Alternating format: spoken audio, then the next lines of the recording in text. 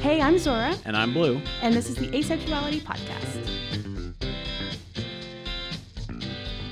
Hey everyone, we're back with an all-new Asexuality Podcast. We decided to take the show in a bit of a different direction, focusing more on discussion, while still having lots of information on our weekly topic. We figured with two of us, we can bring in a few more viewpoints, and that's always a good thing to have in a discussion. So to start off, we thought we'd introduce ourselves.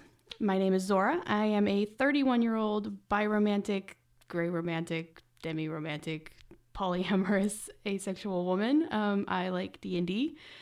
I run the Asexuality blog and all of the projects there within.